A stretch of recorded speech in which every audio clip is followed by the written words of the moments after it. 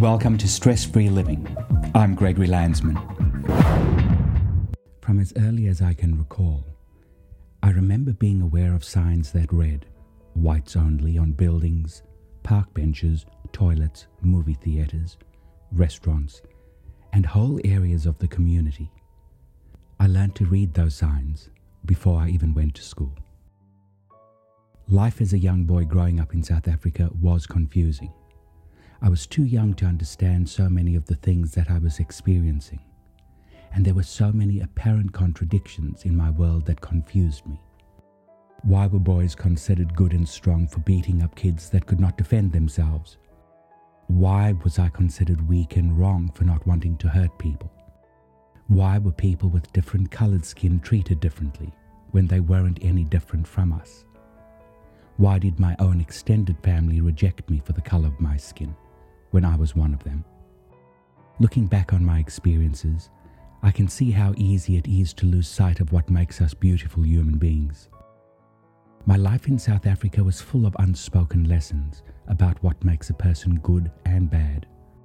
Apartheid South Africa defined first-class and second-class citizens by the color of their skin: white, Asian, colored, and black. As a child of 6, I knew there were rules and that we needed to abide by them. Yet I didn't understand when we were out why I couldn't sit on certain benches when I was tired, or why I had to hold on because I wasn't allowed to go to a toilet that was right in front of me. To me, it made no sense. I have long asked, what kind of society tells a child that they aren't enough to sit on a park bench or go to a toilet? The only answer can be one that at its very heart made our differences and our humanity wrong. Despite not understanding why people were treated differently, the way I saw the world started changing as the air of oppression around my skin color became more and more evident. This was forever fixed in my mind after I saw an incident outside our house. One afternoon, as I peered through a crack in our fence, I saw 2 policemen shouting at an African man because he didn't have a pass to be in the area. The man was sweating with terror, his eyes pleading for pity. Swooping on him, they started hitting him relentlessly. He fell to his knees begging for mercy, but they just kept kicking him. Trying to get up and run, they hit his face until the skin split open. All the while he let out unearthly cries for them to stop, and blood gushed everywhere. In the end, the man looked like a bleeding, swollen monster. Some people stopped to look and then turned their backs and walked away. Crying and bleeding, they dragged him by his feet, his face scraping the gravel. Picking him off the ground, they laughed and threw him into the back of the van. They shut the doors and drove away. My heart was beating like crazy, but I was rooted to the spot with fear that paralyzed me. I couldn't even scream. It felt like my tongue was glued to the bottom of my mouth and couldn't move. When I looked at the blood, in my mind I recall thinking that we were all red on the inside, and that this made us the same. Isn't it strange that we think we are so different from the next person, but our bodies are all held together by the same ligaments? We all have a heart that allows us to feel, lungs to breathe, and red blood that flows through our veins. But even as a child, I knew that being red on the inside didn't count outside my own house. Dark skin gave you no rights. The darker you were, the less freedom you had. Those were the rules. I had seen a horrible thing, and it made me feel scared.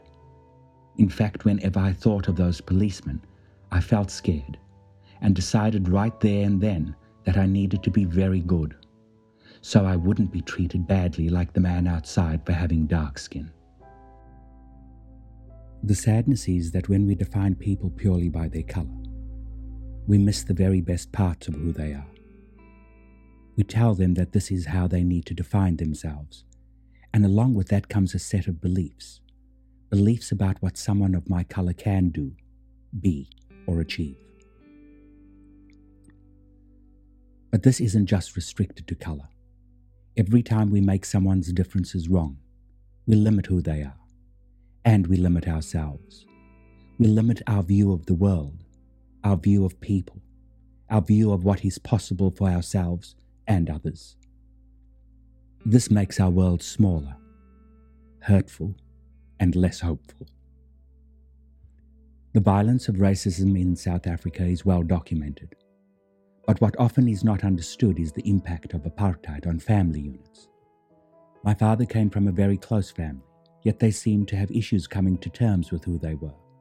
We were all cut from the same cloth. It was just that some of us came out of the dye pool a bit darker than others.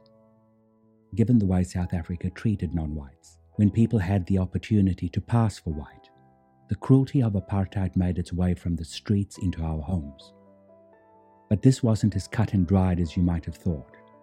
When it comes to skin color, there were so many shades. And in a country with more shades of color than you can imagine, passing for white came down to the right combination of pale skin, straight hair, and a slim nose. As it happened, I was the darkest in the entire family, and my father's relatives let me know that my skin was too dark and my sister's hair was too curly to pass for white. Some of his sisters made their dislike of us apparent at every opportunity, whether it was being sent home because they had white friends coming, or being left on a street corner as they drove past because they had white cousins in the car. Of course, this wasn't exclusive to me. My mother experienced this as well. At the time, she was pregnant and exhausted from work, and so she decided not to wait for the African bus and chance it on the white bus. When she got on, she saw her sister-in-law was already on the bus. But thinking my mother would be thrown off, my aunt pretended not to know her. My Oma loathed my father's family for their mean-spirited treatment of us. She said they might pretend to be white, but they can't hide their African blood, because it not only comes out through the color of their skin, but you can see it in the frizz of their hair and the broadness of their noses. To me, it felt like a sickness had possessed them. How could they treat people in their own family badly because of the way they looked or the color of their skin? Only now do I understand that their behavior was only driven from fear. When you spend your life covering up parts of who you are, it eats into your self-belief. How can you possibly feel good about what you represent in the world, when the world you live in has taught you to hide because your color, your race, your religion, your education, your background, or any part of you that has been defined as not good enough? The family could obviously not accept our differences because they could not accept their own. What I have learned is that we only judge others after we have made an internal judgment, and that judgment holds us prisoner forever. The simple truth is that if we dislike someone for their differences, it means we have not come to terms with our own. After the incident with my aunt, my mother continued to catch white buses when she needed to. My mother's skin was pale, and she had white features, having inherited the dun nose from her father's side of the family.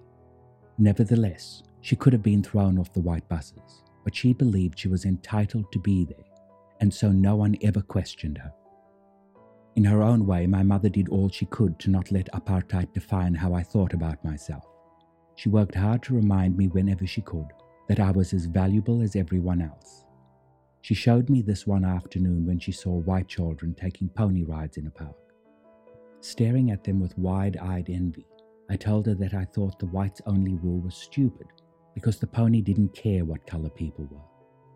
Running her hands through my hair, she agreed with me. Then suddenly in full stride, she grabbed my hand and together we headed towards the ponies. Rule or no rule, my mother was not going to deprive me of the opportunity to feel like I was as worthy as anyone else. We stood in the line a long time with all the white South Africans and waited anxiously for our turn. I felt scared because I remembered the man outside our house and what happened when the rules were broken. Fearlessly, she bought me a ticket and put me on the pony. She reassured me that everything was fine. No one said anything. My mother walked along the trail holding the pony. As the horse trotted, so did my heart, as I clucked my tongue and said, "Giddy up." The pony snorted and shook his head from side to side, and sitting on his back I felt like I was sitting on top of the world. In truth, it was one of the most fun things I had done in my whole life. When she took me off the pony, we both laughed. My mother told me that one day things would be different. I believed her, but when that day would come, I did not know. What I did know was that it was a very different day for me, and for one of the first times in my life, I felt that my color did not need to define me or what I could do. This was a powerful memory that I carried with me for my whole life. Regardless of what country I have worked in, I carried this belief with me. South African apartheid was abolished decades ago, and yet South Africa still carries the heartache of violence and inequality, as do so many nations. And the reason for this is that segregation isn't just a legal issue that goes away when the law is changed. As people, once we have felt the sting of inequality and feeling less, it lives in our hearts and sits at the core of self-belief. The current race riots that we are experiencing around the world are a symptom of people standing up and saying they are worth more than being treated differently or less than others.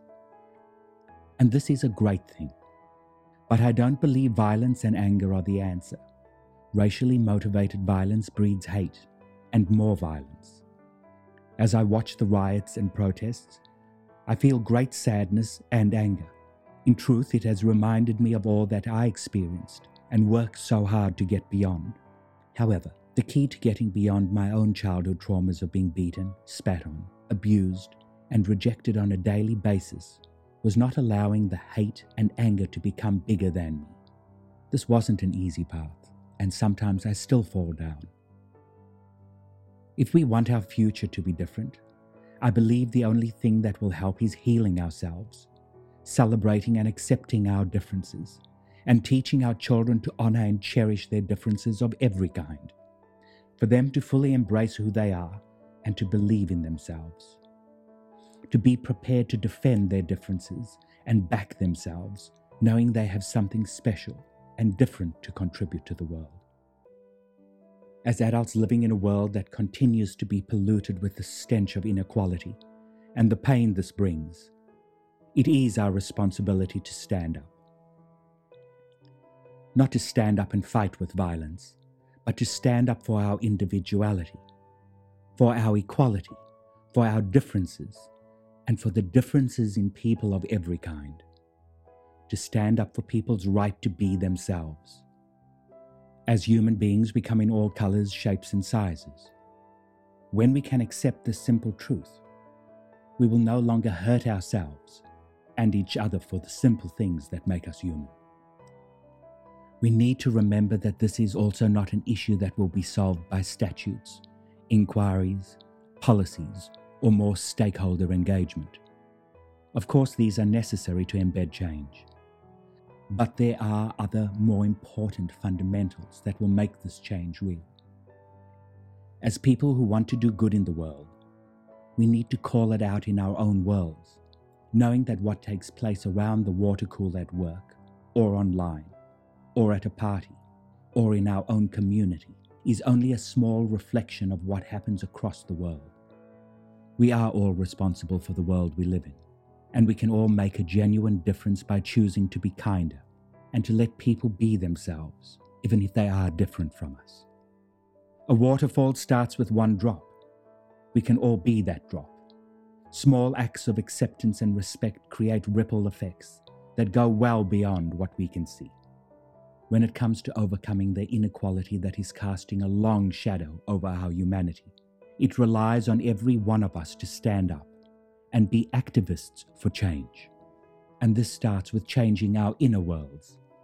We need to stop making comparisons and start valuing what is different and special in ourselves and others.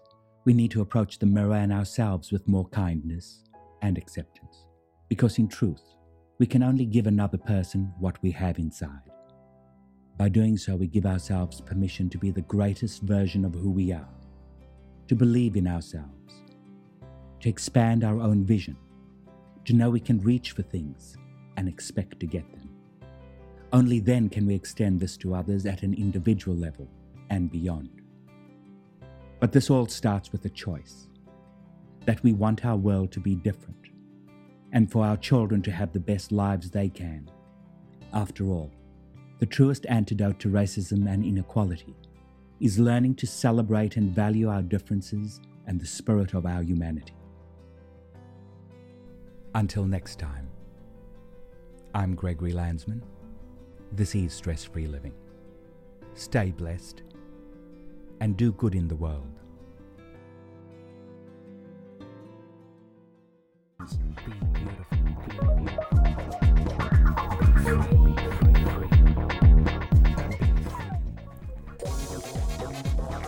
Love yourself for what you are. Baby, you're my superstar. I love you just the way you are. Baby, you're my superstar. Love yourself for what you are. Baby, you're my superstar. I love you just the way you are. Baby, you're my superstar. Baby, you're my superstar. Baby, you're my superstar. I love you just the way you are. Baby, you're my superstar. Keep it real. Keep it soft.